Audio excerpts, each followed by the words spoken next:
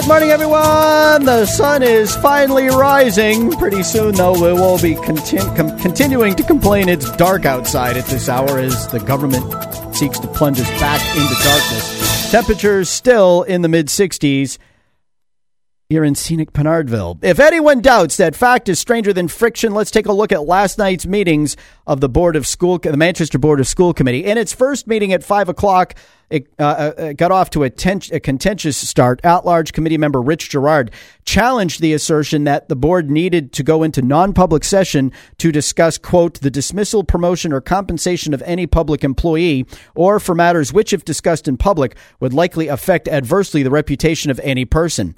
The matter to be discussed was a grievance filed by the Manchester Education Association. Gerard said the matter didn't involve any specific employee.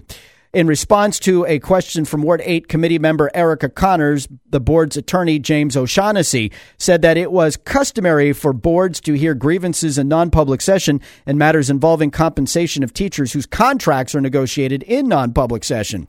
It was also mentioned that the board's agenda materials contained the names of complaining employees. Gerard countered that names could be redacted so that the materials could be released to the public and that the board was neither negotiating a contract nor discussing compensation. He said the discussion the union wanted to have was over how certain terms of the contract were applied, and that was something that should be done in public, and that the union wanted to do it in non-public to protect its own reputation, which wasn't a consideration of the right to know law. Gerard's motion to have the meeting in public failed, with himself, Mayor Ted Gatsas, Ward 5's Lisa Freeman, and Ward 7's Ross Theriault voting in favor.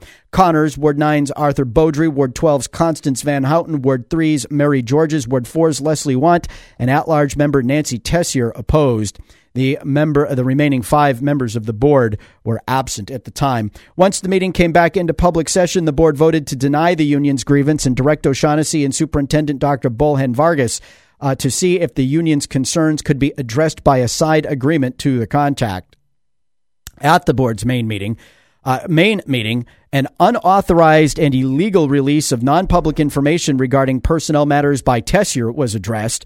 Following a lengthy non-public session during its meeting on September 11th, the board voted to authorize Superintendent Vargas to take whatever steps he deemed necessary to address the matters discussed in non-public session. Tessier was just one of 3 members to oppose the motion. Van Houten and Ward 6's Dan Bergeron were also opposed. Want was absent and did not vote. On September 14th, Tessier addressed an email to Gatsas, Vargas, and the entire board regarding the matter.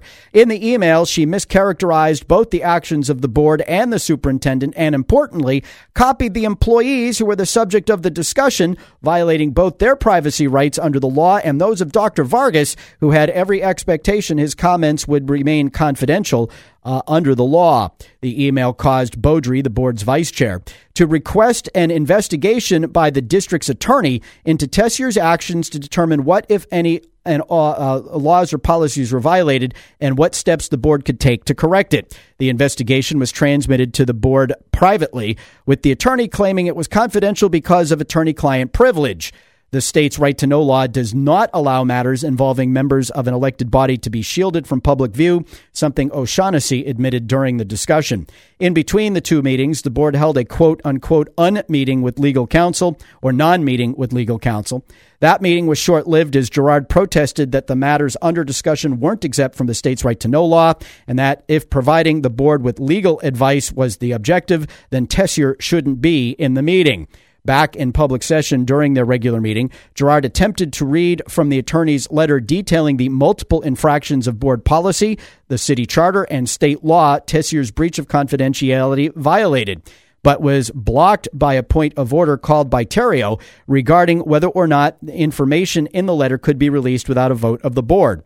O'Shaughnessy reiterated the claim of attorney-client privilege and said that while Gerard could summarize the findings, it was up to the board to make the letter public.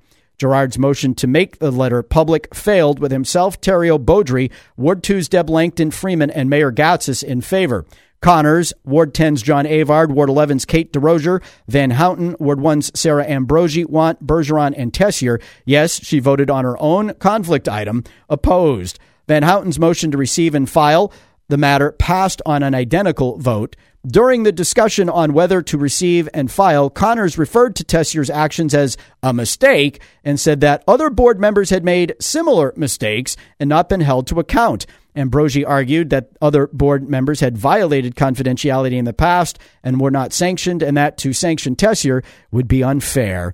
Girard countered that those past failures to correct board members who leaked confidential information were likely the reason such leaking continued, and that to fail to address it would give anyone who wants to release information a free pass to do it. Moreover, said Girard, since Tessier was on the Charter Commission that wrote the prohibition on releasing confidential information, she should have known it was wrong, stating that failing to address it left the board open to legal challenge by those whose privacy had been compromised.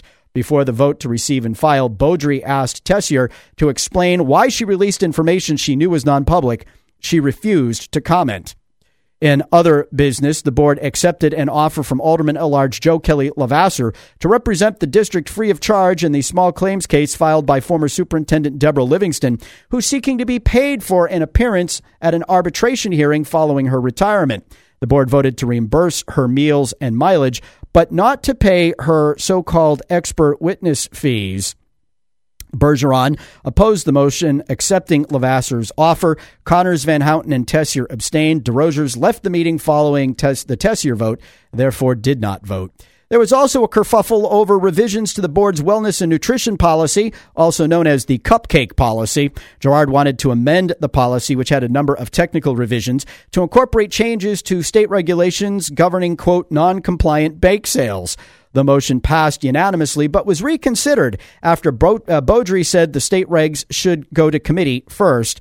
Want complained she didn't want to vote on anything she'd not yet seen. The motion to refer to committee passed with Girard, Gatzis, Avard, and Freeman opposed. DeRosier had already left the building and did not vote. Finally, after being told that temperatures topped 100 degrees at Central High's third floor, the board voted to rescind a prohibition on teachers using fans in their classrooms.